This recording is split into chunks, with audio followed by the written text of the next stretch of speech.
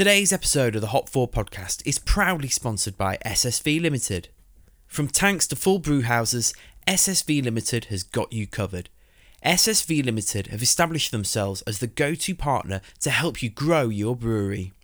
High quality tanks, parts, brewing kit, coupled with their knowledge and experience to ensure your project runs smoothly from beginning to completion, whether it's equipment supply, fully turnkey or anything in between. Their parts shop stocks well over 1,000 essential brewing parts to keep your brewery up and running, many of which are available on next day delivery. Visit their website on ssvlimited.co.uk. That's ssvlimited.co.uk.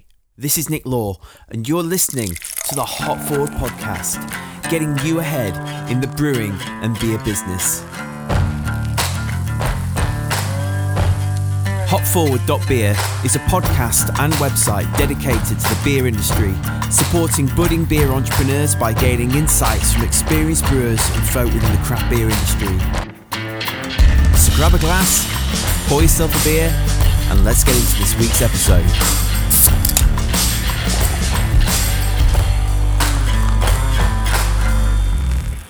Happy New Year, everyone, and welcome to another sesh on the Hop 4 podcast.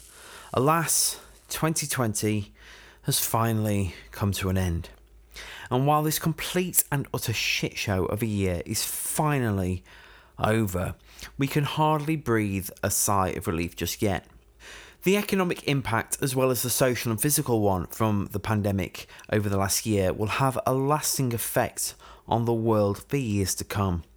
It's very easy to view the world through the lens of the eyes of where you are. Our worldviews are often defined by where we live, how much we've been exposed to other cultures, and all the nuances that come from living in a particular time and space that is our own. The coronavirus pandemic has affected all countries of the world, but in very different ways. This really hit home to me recently when I had a conversation and discussion with my friend Kevin Bature about the realities of upscaling Nigeria's first craft brewery in the coronavirus pandemic era. You know, it's so easy to think, in the West at least, that pandemics are relatively new to humanity, while places like sub-Saharan Africa have lived with, for example, malaria and typhoid fever for millennia, to the point where coping with diseases like these are just a routine part of daily life. And yet, life goes on in a place like Nigeria, a country that is now starting to ride the craft beer wave that many other nations in the world have enjoyed for the past decade or so. I first got to meet Kevin through this podcast incidentally. I worked with him on a consultancy project for the brewery and became fascinated with their story. To save reiterating the whole thing here, you'll hear Kevin, in his own words, openly talk about his background, how he ended up living in Nigeria, and the brewery he co-founded. Some of the things we didn't get around to talking about in the show itself include the camaraderie between the team who I have the privilege of meeting. The Bature team are a close-knit community embracing their newfound passion for craft beer together, while bringing their culture and heritage to the table through local artists designing labels, utilising flavours from native ingredients to Africa, and embracing a new generation of artisanal businesses in West Africa that are shaking up the traditional norms of multinational corporations operating in and monopolising the market in the country. Funnily enough, when I worked on this project, I was introduced to Joe from Guilo in Hong Kong, a brewery with a similar ethos and story to Bature, who my good friend Sean Robertson has been working with as the UK commercial director. Sean and Daisy Terrell, who I'm sure many of you are familiar with, were kind enough to send me some of their beers. So in the absence of any Bature beer to sample, which I thought would go well with this episode, but their canning line's not up yet, so I'm assured that I'm going to get sent some. I'm really looking forward to it, Kevin, when you get around to that. I thought I would sample on the show some Guilo beers, and I'm gonna try this one. Now, I did try this the other day, so I'm not entirely new to it, just to be upfront. But I was chatting to my good friend Marv, who was the brewer that took on my brewing role at Sheffield Brewery. the other night, and at the end of a few beers, we were like, I think it's stout time. I was like, yeah, too right, it's stout time. So I went down to my stash, and I was like, oh, Guaylo, I've got a good stout. I'll go get that. So I got Sudoku Golden Stout. Now I'm gonna confess, I'd had a few by this point, and obviously the word golden should have been a dead giveaway.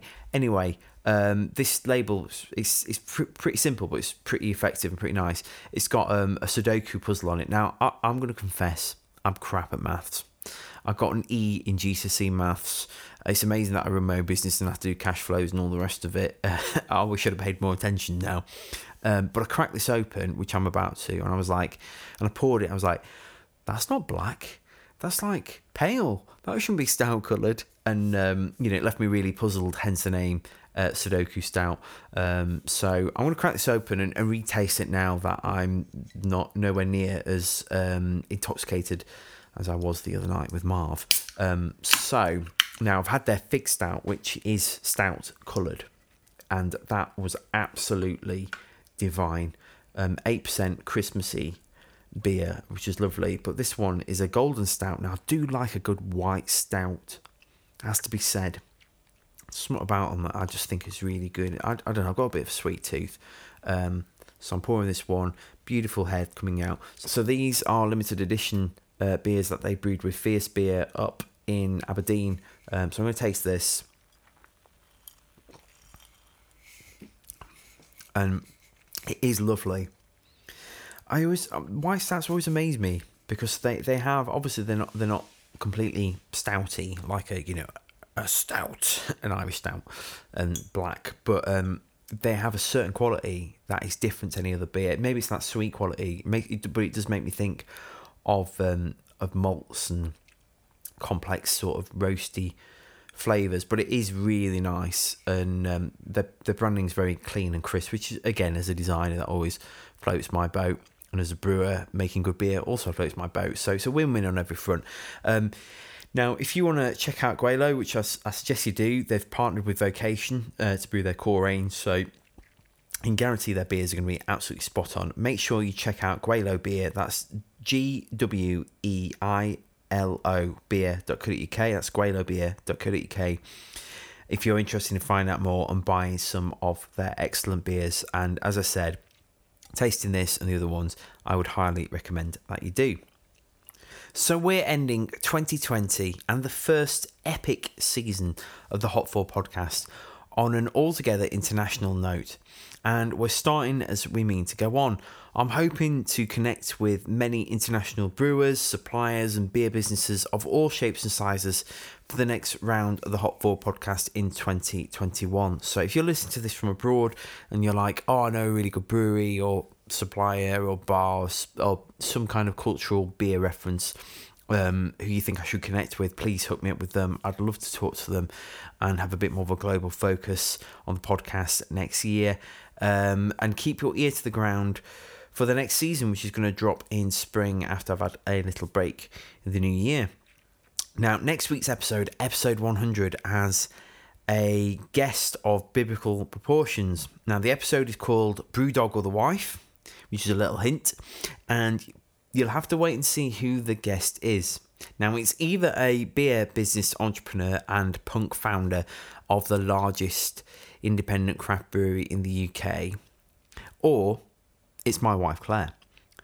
Now, I'm sure you don't want to miss that episode, so make sure you follow us on all the socials at Hop Forward Beers and visit our website, hopforward.beer, to find out how you and your brewery, your bar, bottle shop or supply chain business can get ahead in the brewing and beer business through a range of services tailored to you and your company, from branding and marketing to social media management and consultancy. We're here to make your beers look as good as they taste and help you brew up a better beer business. So who knows, it's a 50-50 chance it'll be James from Brewdog or Claire from Peterborough.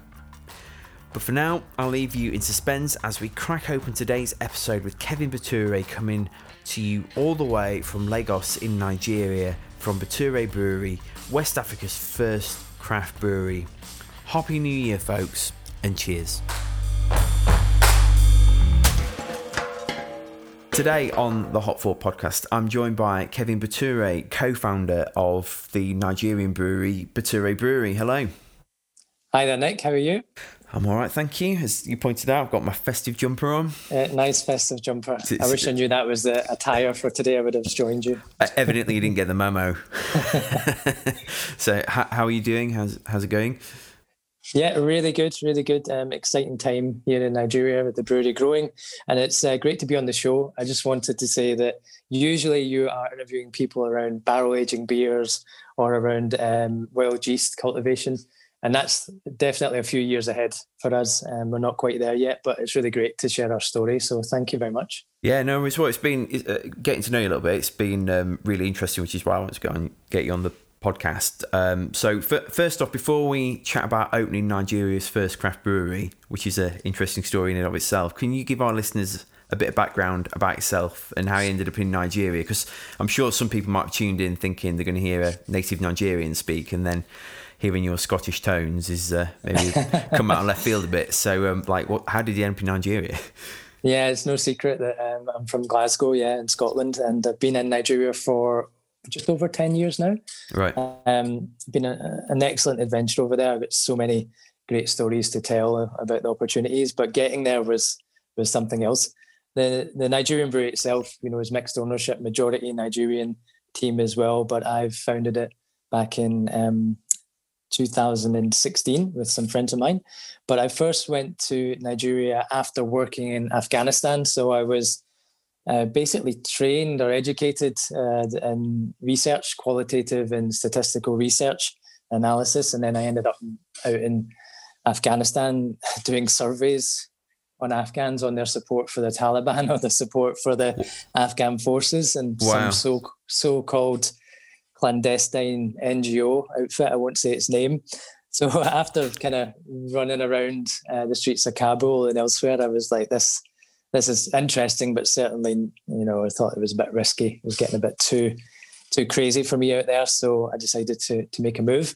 And I was looking for some new opportunities, kind of fitting with my background on research and looking at interesting political or governance issues. And I ended up taking on a role in northern Nigeria in Kano in 2011. And that was really around business regulation and investment policy. So heading up the research there around investment opportunities, return on investment, access to markets, resources, and advising the government. This was funded by International Development Community, DFID as it was known then, and USAID. So I was over there doing that for a couple of years, and as I said, get to know the north of Nigeria. It's predominantly Muslim, it's Sharia law, it's predominantly agricultural based, but the country was so dynamic, extremely interesting place, multiple cultures, tribes, climate, everything. And so much wealth and prosperity juxtaposed with infrastructure and challenges of the poor and education and healthcare as well. So it was really dynamic. And then so I ended up on a 2-3 year contract out there, and I kept extending it because I always felt there was a new challenge or something new to do, and got to work with some really interesting people. Worked out with the Nigerian Senate on the competition bill. Worked with the vice president on a few access to finance initiatives for businesses. So yeah, it was really, really interesting time.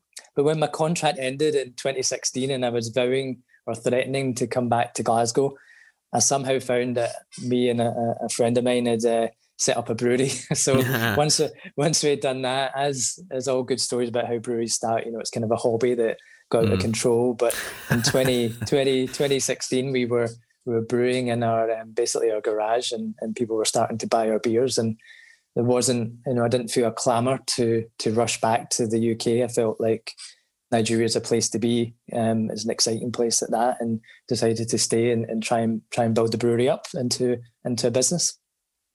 Wow. So, chat through what it was like starting a brewery in Nigeria, because, I'm sure, there were lots of different regulations and all that kind of thing. And what was that like? I think there's two ways to look at it. One is the hobby end, or the passion for the craft, and doing it because you love it. And the other end is more around the opportunity to build a business and how realistic is it. And in the cities that I've worked, and by 2016, 16, I was living in Abuja. Abuja's like the political capital, but it's good roads, growing city. And I'd traveled to Lagos quite a lot, and Lagos is huge. It's over 10 million people in the city. Over 19 million people in the city. You can see new businesses starting up on almost a monthly basis. You don't really see that in the UK. You see like brand new brands, local brands, international brands, Domino's Pizza moving in, Pizza Hut opening up, Cold Stone Creamery, Next, ASOS now delivering to Lagos. So you just see all these brands really coming in and moving, and indigenous local brands starting up as well. So you had that real sense that, there is a business opportunity here. And then when we did a bit of like digging around and looking at could we court investment eventually, could we actually sell beer? You look at the rate and like 40% of Africa's middle class live in Lagos, the city of Lagos alone. And 36% of like all alcohol consumption in Africa is within Nigeria. And these are things that obviously I've researched and put forward to people interested in coming into Nigeria in my previous work. But the largest importer of Moët Chandon champagne outside of the US is Nigeria in the world. So it just shows you that there is consumption for high-end products there. And I was talking to a few other people I knew in businesses, and they were starting up cassava chips, luxury cassava chips called Casanovas. Cassavas is obviously grown in Nigeria. Luxury chocolate brand, Luscious Chocolates, made with, locally gathered cocoa beans. And the same with Calde Coffee, luxury hand-roasted coffee beans made with Nigerian coffee beans. So, just that whole push to have high-quality products was really inspiring for us. And we love craft beer, and this goes back into the passion for it. We got really bored of drinking the local beer, Star, and then Heineken, which owns Star, which is like a really sweet lager with totally inconsistent ABVs. Sometimes you drink one bottle and you're feeling quite a hit off of it. Another time you need to drink 10 to get the same effect. So we got in a year, always had a nasty hangover from beer that was left out in the sun too long or whatever. So me and my people, my friends that I was working with at the time said, look, we need to brew our own back in 2016. So, the craft beer scene in the UK was jumping at that point. People were converting their home brewing into businesses. Breweries were kicking off with some amazing beers that are now household names. Back then were just opening up, and we thought, well, we can do this. So we flew in a little 20-litre home brew set. I'm sure many of your listeners are familiar with, and we're brewing 50 bottles a week between three of us. And by the time you dish them out at 10 each, you don't really get that much beer to drink. Yeah. And then people started saying, can we try some? So after a few dozen terrible batches, cooked up in our living room and stuff like that, we eventually started making something decent. And people were like, oh, this is really good. Can we buy some from you? And of course, we didn't have enough. So, one of the principles of our brewery is using as much local ingredients and as local skills as possible. So we fabricated a 200-litre brew kettle and fermenters with a Kano-based steel fabricator. And we basically started making 200-litre batches. Again, still in our garage. I converted my spare bedroom into a fermentation room with the air conditioning unit on, set to 16 degrees. Few explosions in there. Managed to flood the downstairs neighbour. Luckily, he was getting free beer, so he didn't complain too much. And we started doing the event circuit. So we're making 500 bottles, doing the Jamrock festivals, the jazz festivals, the farmers market, the Christmas parties, seeing embassy parties, and we sold out of everything. And that was fantastic for us. It was a lot of hard work. It was a lot of manual, bottling, bottle conditioning, capping, all of our weekend hours. And once we went through that festival circuit, having sold out all of our beers to Nigerians and getting feedback that they were willing to pay for it, we decided, let's try and make this a business. So by September 2017, we had found a little kind of shop, commercial area in Abuja, and behind a well-known American-style diner. It was really just like two rooms. The first room was not much bigger than maybe 5 meters squared. It was really small. Just stuck 2 chairs and 2 taps in there. And then in the back, we had a small production area. And the idea was to just make it and sell it at festivals and to bars. But we found people started coming down for beers. And then by 2018, our first year of trading, we had basically converted that into a 60-seater venue. So we had 60 seats across, I think, roughly about 10 or 12 tables. We had a bar with 10 beers on draft. And we had recruited our full team of brewers and chef brewers, and basically training them up on how to make beer. I must say that maybe talk a bit more about how strong our team is and how lucky we are to have them. But we managed to move from our basic knowledge of reading, the books by Mikkeller to more technical books, and training ourselves to actually having qualified, trained brewers with us, which was a great step forward. So in 2018 we finished our first year of trading. We were profitable.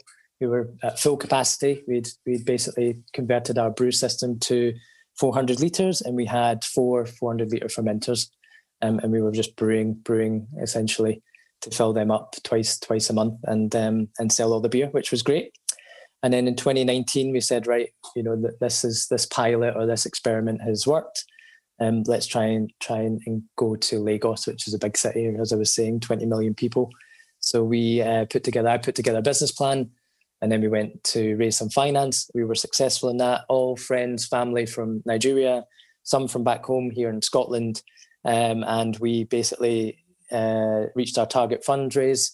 We, as a founder, kept control of the business and also had the support of all the other co-founders as well to bring that forward. And by January 2020, we had the funds in the bank. We had identified a brew system. We were all systems go. And then COVID hit. Seems to be a common story, doesn't it? Yeah. So that's been the latest challenge, and maybe we'll touch on that later. But that's quite a quick whirlwind tour of how we set up and establish. But if you want to dive into any of those areas more, just ask away. Yeah, well, I mean, I'm intrigued by setting up a cold store in your house, and flooding your neighbour. I mean, what are the regulations like for selling beer and stuff over there? Because like over here, you've got to jump through lots of different hoops, as in the USA. There's loads of red tape over there as well. How does it work in Nigeria? Yeah, and I think, be open about this. People's perception of Nigeria and probably Africa as a whole is often of challenge and maybe even corruption or bureaucracy or risky business. But I would really want to emphasize that it's a place of opportunity, and the reason opportunity is there is because it's difficult to do business. If it was easy, there'd be more people doing it. But I firmly believe the opportunities outweigh the costs and the risks. Things can take longer, as they would anywhere else. It can be difficult operating when you move there, but when you find the right networks, the right product, and the right customer base, you can make a real success in places like Nigeria, and that's that's a trajectory that we are on. But the regulations and the commercial businesses are all set up to favour large industries. The regulations for starting up a brewery require all sorts of huge factory size, minimum size of warehousing. They require your own dedicated water treatment plant. They require high tech lab equipment. They require regular visits from the authorities. They require also much, probably similar in the sense of what you might see a commercial brewery needing in the UK or the US. But there's no regulations to cover small startup businesses, and that's a real challenge.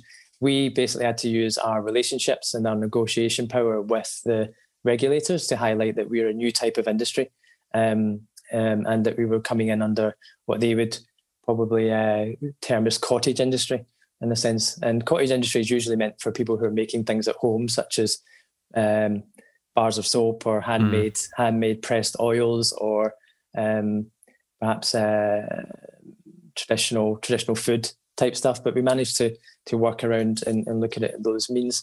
But even last week, I got a question. We'd submitted a new beer to the regulator for approval, and what's required in Nigeria is each beer that we make or produce has to be tested and given a health and safety license. So not only do you need your factory or your production space to be certified as health and safety compliant and Food Standards Agency accredited, each product has to be, and then each label also. And then each batch, you have to send a sample to the regulator. That's incredibly burdensome for us.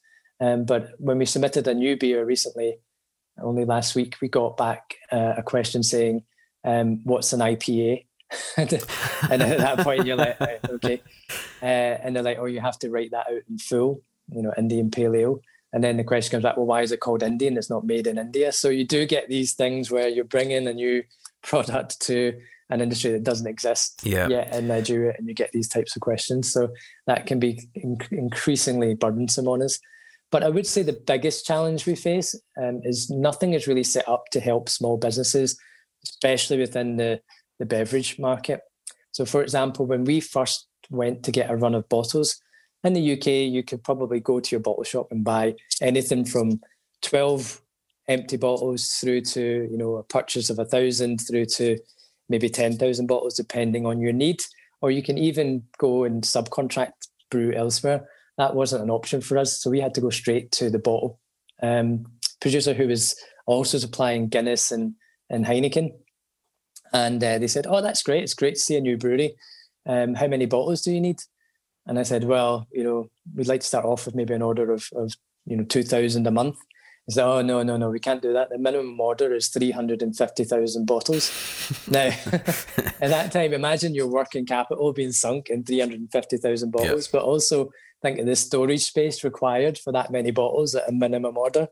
And that would be my whole apartment, plus my garage, plus my neighbour's apartment and everything else. So that's a consistent problem that we face out there when we try to order boxes for our bottles or for our cans. Ordering labels, everything is set up for big businesses. And the only way around it in Nigeria is by negotiation and by making alliances and friends. So we eventually made a deal where we took the off run of bottles. So essentially, someone orders 340,000, but in the production process, they have to produce 348,000. We would take the excess 8,000 and basically buy that in bulk. And that works for us, but it's difficult because it eats up so much of our working capital as a business by holding this type of stock.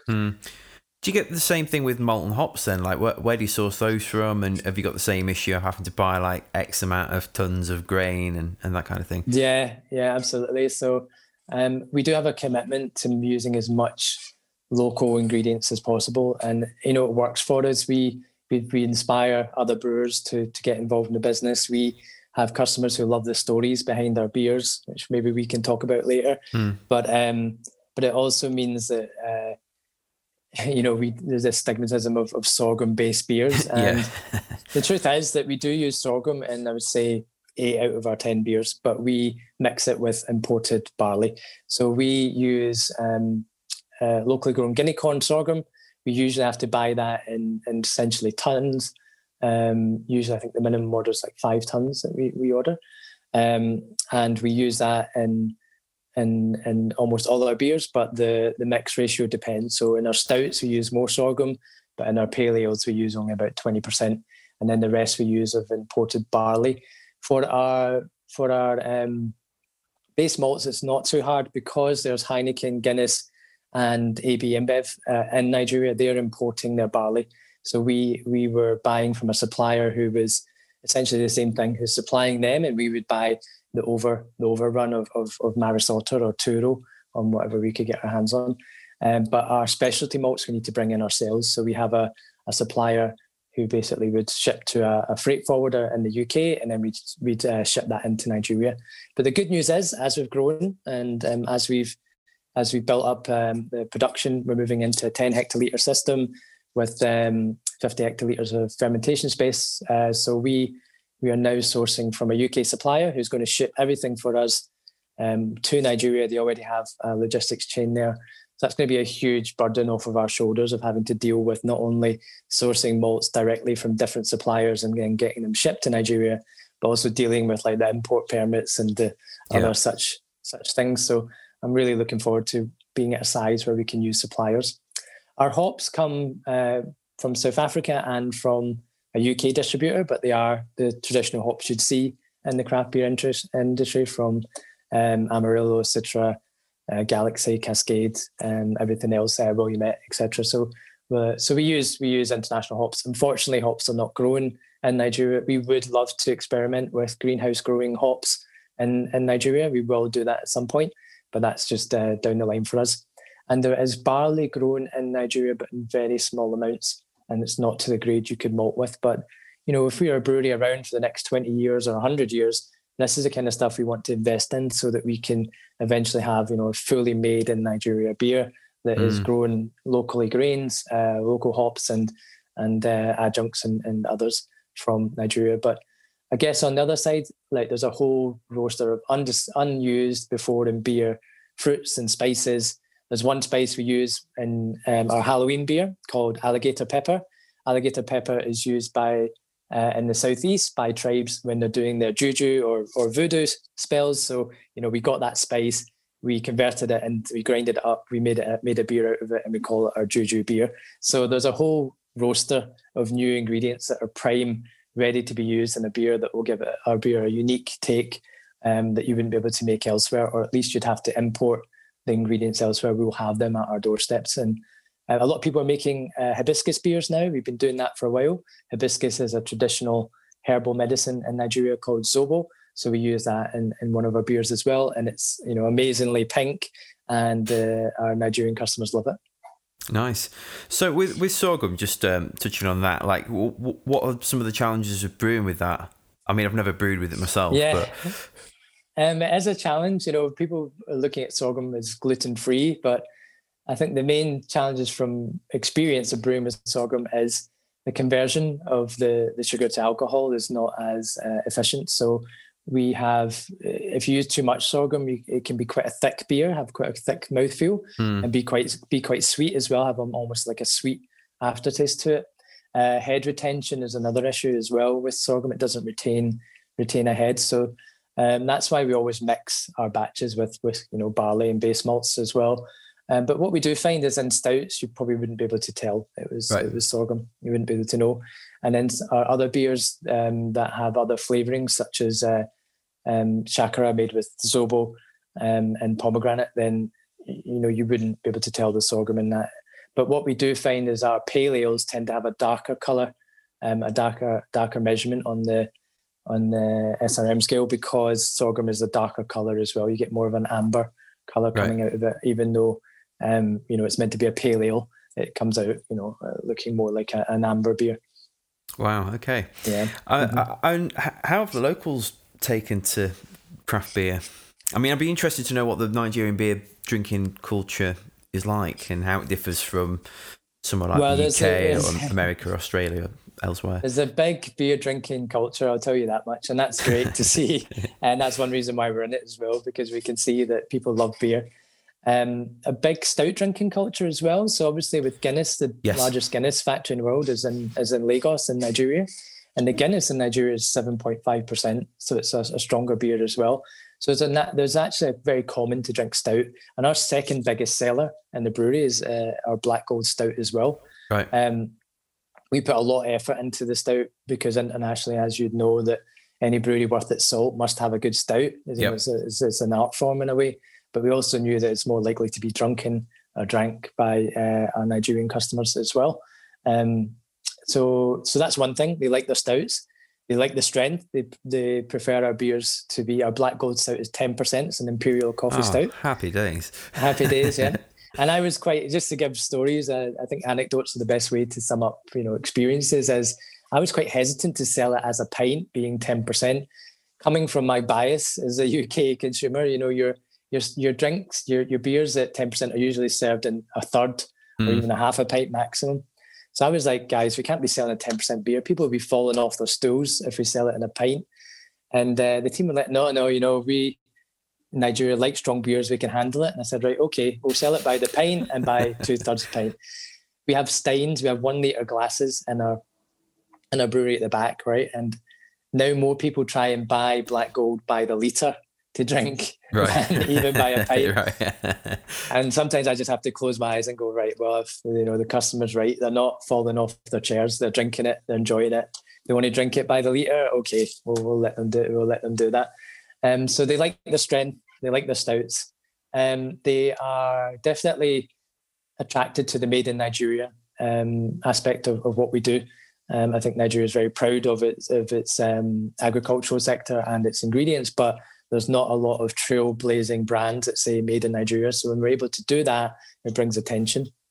And then I think also I would say that draft is a new thing. So most people would not necessarily drink draft beer 3 or 4 years ago. There was no one really doing it. And everything was in the bottle.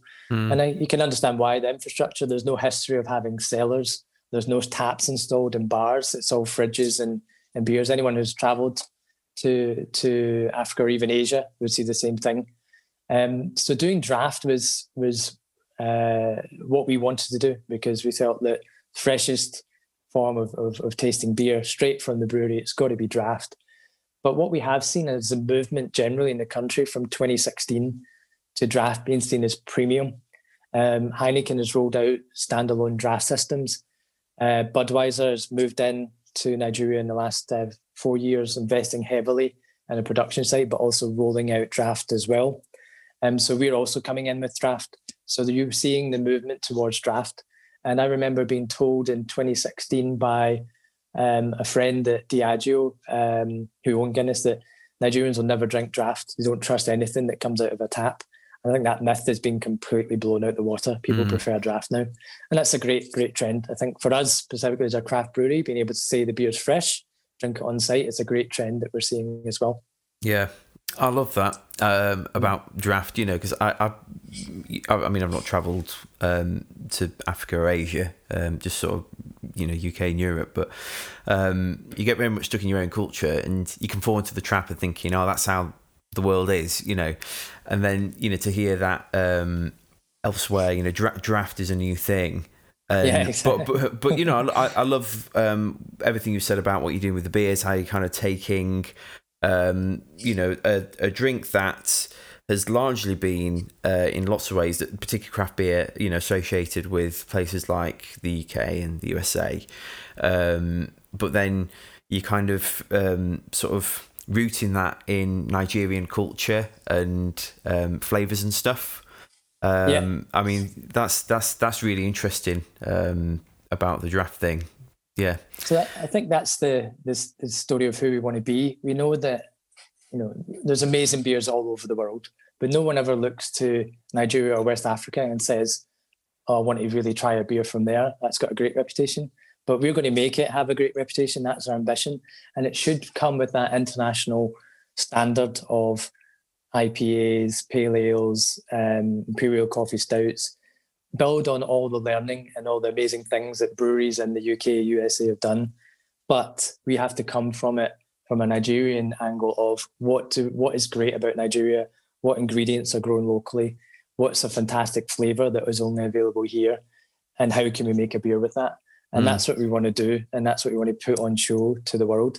And we've had some success doing this. 2019, we entered the African Beer Cup, and that's held in Cape Town, 2019. And that's a submission of beers from all around Africa into basically an award.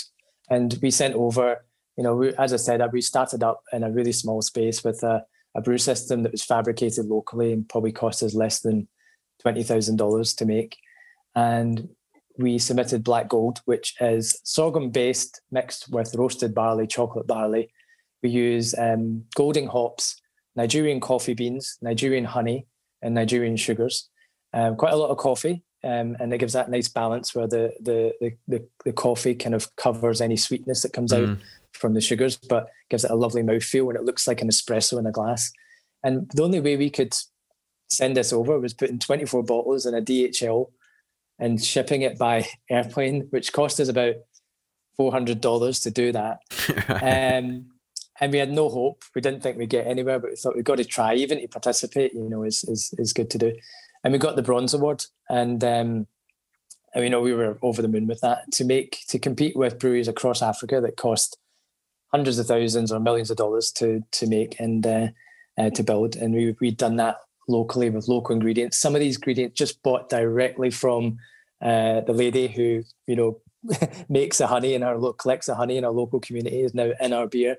this is just a story of like Nigeria in itself has got so much flavour, so much opportunity, that if it could just be bottled in a sense, then it can be award winning. So that's what we want to do.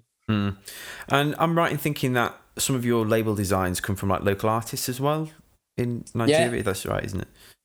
Yeah, so we're doing a new run of labels we're launching our canning line in January this year. So in preparation for that, we've worked with an artist, which you can check on Instagram, give him a shout out, at Williams Cheshet, Chechet. And he does collages using traditional, mostly northern images, photography overlaid on colours and pop art, which is really cool. So check him out. And then we worked with Yemisi Williams, who does some graphic design. So what we're trying to do is not use traditional like African prints. We think African prints are really cool, but they've been done many times. We're trying to use like modern artists that show the diversity and also the kind of modern trend of Nigerian art and culture as well. And we sometimes fuse that. So we do use Pim Pam Creative, who work with McCallum, to help refine some of our designs or make it look more modern.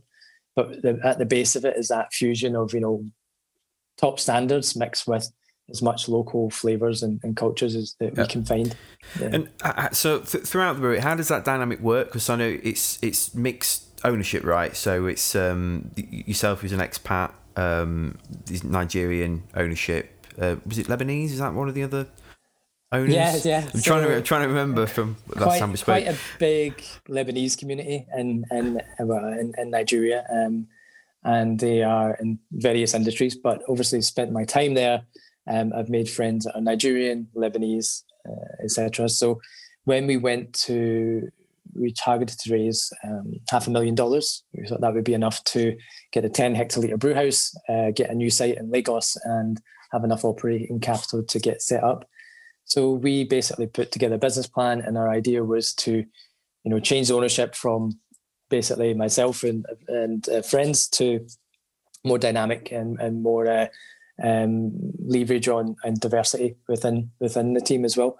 So yeah, we took on some Nigerian investors, an investor from Scotland, a family friend of mine, and some other Lebanese friends around Nigeria, and that provides so much more inputs and insights into the business from both a operational of this is how things get done in Nigeria, from logistics through to operations, through to mixing our beer with food pairing and finding new ingredients side of things, and then through to some business acumen in terms of international levels of just having someone on your side who says, I've built a number of businesses before and this is what you should do, or come to me for advice. So I think our ownership structure really benefits the business in so many ways now, that it's not just myself pouring pints, making beer, doing the accounts and doing everything else.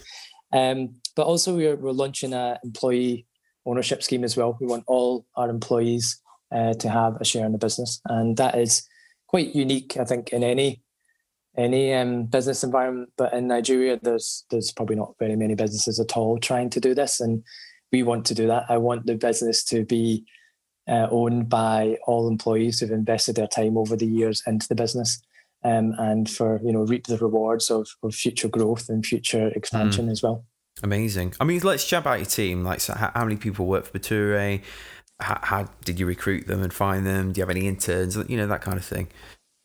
Yeah, so it's always a challenge in Nigeria to find good quality skills, even from the sense of when you're recruiting maybe someone at bar staff or bar management level, with the basis of good English, good maths, mathematics, good ability of IT.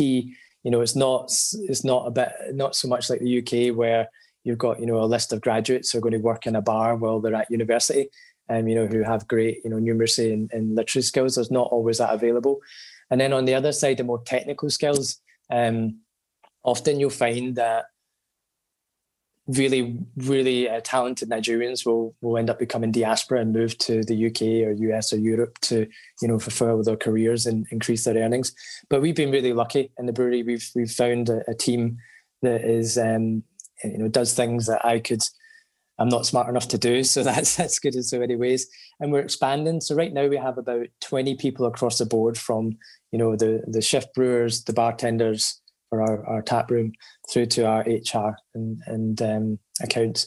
But within the brew team, we've got essentially at the moment 2 shift brewers, assistant head brewer, quality control, and then the head brewer, head of production. But that's going to increase by 1 or 2 as we open up in Lagos. I was very lucky to meet Bayo Ijasan. So he is the head of production, kind of brewmaster for us. He trained in Heriot Watt in Edinburgh and then came back to Nigeria. So good brewing school, good brewing background. And he helped us transform the brewery from essentially what many breweries would have done, where their founder taught themselves through iteration and managed to get the business started, into a more professional brew schedule, better records of what's being brewed, temperature control, observation, recipe design. So he's basically in charge of all of that. And he found us. He just heard that, but basically Heineken bought over a Nigerian brewery called Consolidated Breweries, then shut them down. So he was moved out of Heineken, and he was temporarily working in a bank, and he heard obviously that someone was doing craft beer around town. So he basically came down and was like, hey, I love craft beer. I've just came back from Edinburgh a few years ago, and I want to get back into brewing after his experience. And I think he really likes the fact he gets to do more than just push buttons on a digital screen to produce beer. He is in there tasting the malt, making new recipes, mixing the hops, checking everything more manually. And also having a say not just in the production of the beer, but the naming of the beer, the upcoming new hops that we want to try, the label design. He's really involved in everything now, which is great. But he found us, and he interned for us for about 2 weeks, and I was like, hey, you know more than me about brewing beer. You're now in charge. So that's great. So shout out to Bayo. Often him and I will do kind of Instagram lives with other breweries around the region. And he's always a good person to chat beer about and to discover new recipes with. And then working under him is Peace. Peace has an HND in fermentation and microbiology from a Nigerian university. She's been with us over a year now. She's quite young. She's in her early 20s. And our ambition is to take her to the master brewer level over the next 5 years, and get her to be like the first female master brewer in Nigeria, and to basically run the Abuja operations, and have Bayo run the Lagos operations. So I'll give a shout out to Peace if she's listening.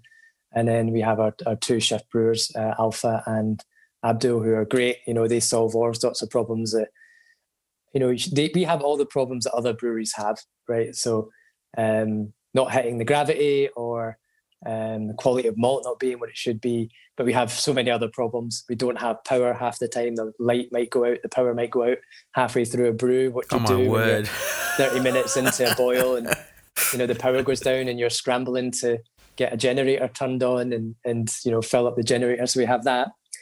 Then like our chilling system, it's the ambient temperature of probably your tap water in Scotland is probably 4 degrees or something like that. So you can do a good bit of chilling through the first run through just the mains water, but the water of the taps in Nigeria comes out at like 20 degrees. So like chilling takes a long time, even when we switch onto the glycol.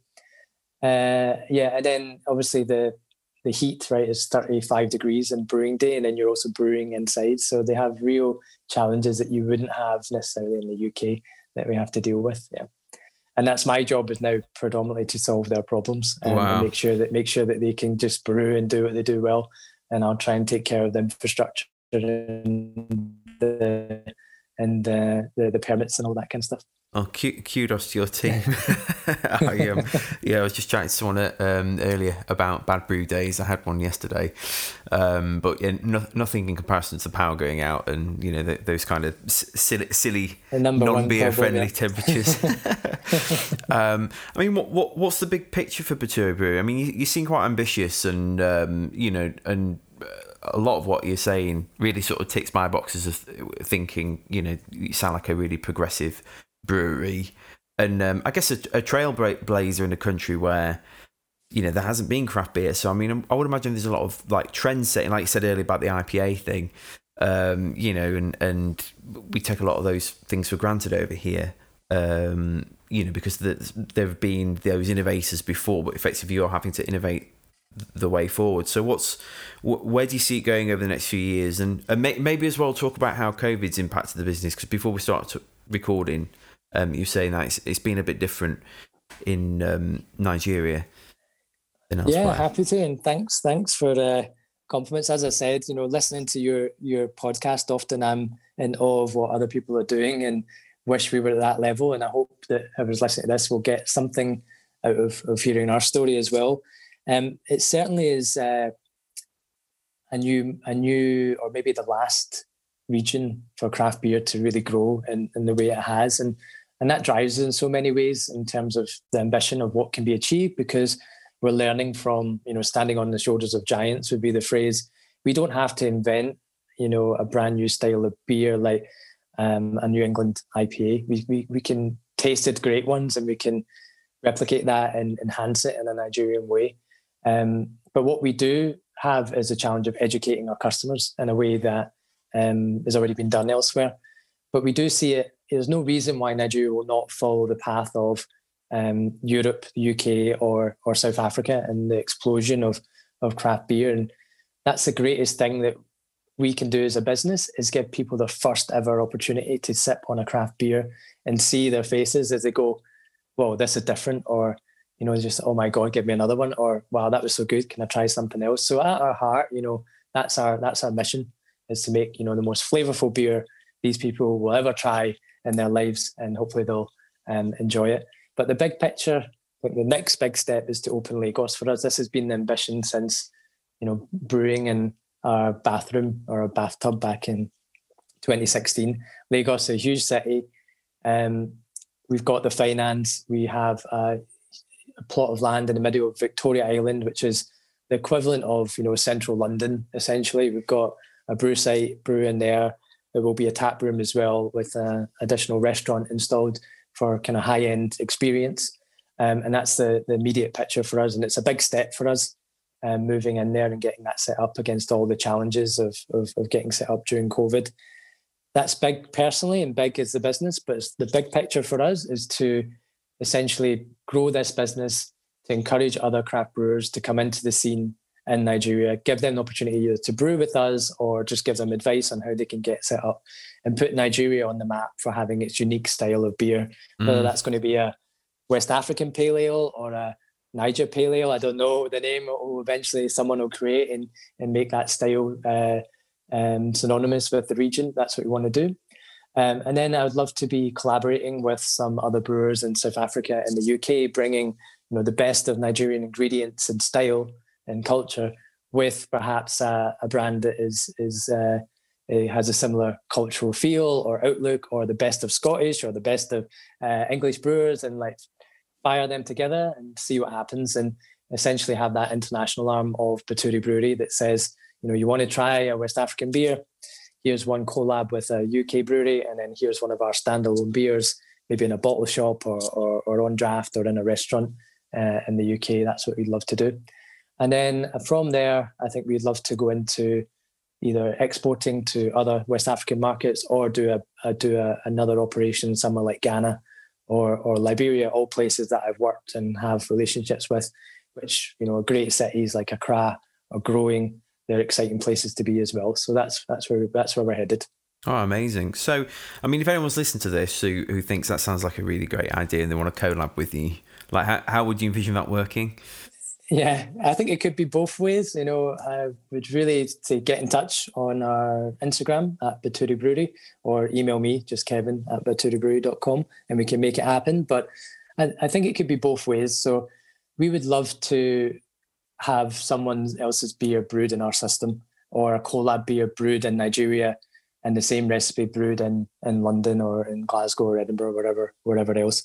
And basically we could bring our unique ingredients, whether it's Nigerian coffee beans or Nigerian sugars or honey or Nigerian hibiscus or mangoes. It could be anything like that. And then, you learn from a brewery here on how to make that into a fantastic beer. And then we could do the same in Nigeria and have it on tap or in the shops in Nigeria as well. It would give a collaboration partner a chance to taste the Nigerian market, see if they're interested in operating there. They could come to a brew house and spend a few weeks there, seeing the sights and sounds. We'll give them a tour of the country. Maybe they'll find a great ingredient for one of their beers. So that would be great to do. And if anyone is listening, give us a shout. We're always willing to learn on this journey, and learn from others is the best way to make our beers better as well. Nice one. And let's just go back to the COVID thing, because before we hit record, you were saying about on the run up to Christmas, there being various tastings and events happening, and it's kind of like things are evidently different over there than they are here, because everything is on Zoom. Yeah, exactly. Yeah, virtual tastings. So, and if you could repeat some of the stuff you said, because I thought it was really interesting, some of the comments you made, and I think the listeners would really benefit from it. So, just talk about the whole COVID thing and the journey that you've been on, and I guess the manifesto as well that you published on that. Yeah, sure. So I think there's two sides that we could go into. One is like the impact of COVID on the business, and then the impact of COVID on Nigeria. And I'll start with the business, which is the more tougher sense, and I'll do that quickly. Is that just like everyone else, we were in the middle of procuring a new brew house in collaboration with Drifter Brewing in South Africa. They also build and install, so we were working with them, and our brew house was due to be shipping by March, but unfortunately due to COVID kicking in and the whole production line got kicked back, and our brewery wasn't even built until June, July, which was a huge delay of almost 6 months off the original plan. Then the shipping time was meant to be 40 days. And now we're in over 120 days of shipping of the new brew house. And that's put real strains from a business perspective. And this is, I remember listening to your podcast on, managing COVID and talking about cash flow management and forecasting. And that was really helpful. I was in the middle of doing it myself, not really knowing what to do, but the fact that you were talking through that, I thought was good advice. And we did that, and we built some scenarios around, but it has put strains on kind of working capital and on, expected sales, because we've just been pushed back by effectively a whole year. But we'll get through it, and we'll get there. And I think that, credit to the team, when we had to do shut down like everyone else in Nigeria between March and August, there was a lockdown in Nigeria too. And the team, all had to sacrifice some of their time and other things to get through it. But what we've seen in Nigeria and what's different from the UK is Nigeria is starting to open up now and start to return to normal. Our taproom sales are pretty much about 90% year on year for October, and we expect them to, just looking at November now, we're pretty much back to where we were last year. And there's some reasons for that. We do operate the taproom with COVID measures. We have masks, we have hand sanitizers, we've moved all the tables 2 meters apart, but there's a big outdoor sitting culture as well, and there's weather is good all year round, so you can sit outside. As when it rains, you go inside, finishes in 30 minutes, you can go back outside, so that also helps. But I think generally, like, Nigeria has many challenges: infrastructure challenges, healthcare challenges, but also things like malaria and typhoid are basically a condition of everybody's life, whether rich or poor, young or old. These are things you face on a daily basis. And malaria is deadly. Typhoid can be deadly. So when you're facing these things on a day-to-day basis, people acknowledge that COVID is a challenge, is a problem, but they're more likely to suffer from malaria. Their children are more likely to die from malaria or typhoid, even if you're getting treated, than they would be COVID. So I think there's some real, reality check on what's important and what needs to be focused on. Secondly, there's not huge reserves of capital or loans to finance businesses or to give out furlough schemes to individuals. The government, is doing what it can, and other people can comment on the government or on a different podcast. But the reality is there's no social safety net. And if you don't go out and work, you're not going to get paid, and then you're not going to eat. You don't have, most people don't have a lot of savings. So people need to go out and earn their living. And I think that's fair enough from their perspective. I'm not a public health expert, but we do know that Nigeria has predominantly over 50% of the population are under 30.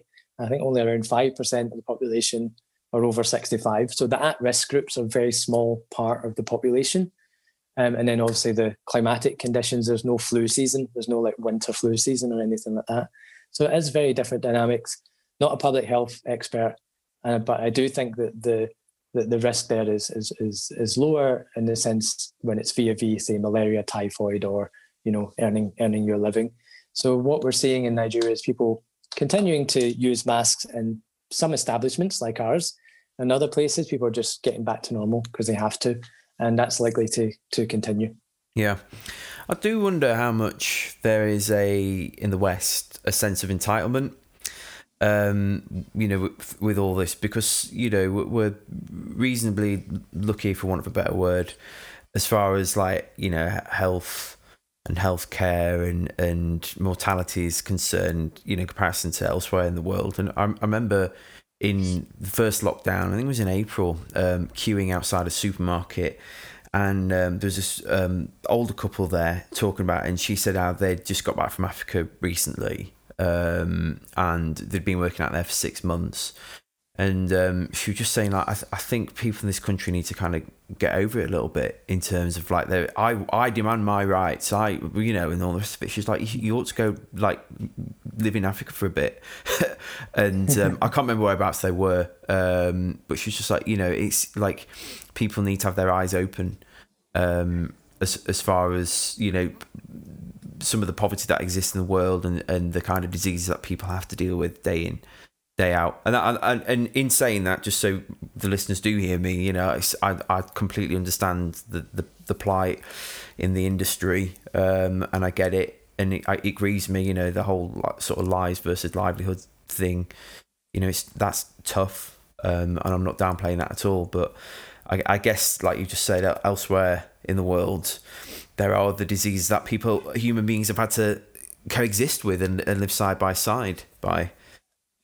Yeah, I mean, I think this can, if you want another 2-hour podcast and a few more guests, you could definitely get into this debate. But I would come off the back of that and say, look, I've got a calendar of events now from essentially the 8th with our Christmas pub quiz, then our Christmas party. We've got this Friday, we've got an all-night electro beats party going on that, you know, social distancing will be adhered to, but we will be open outdoor space with a DJ playing.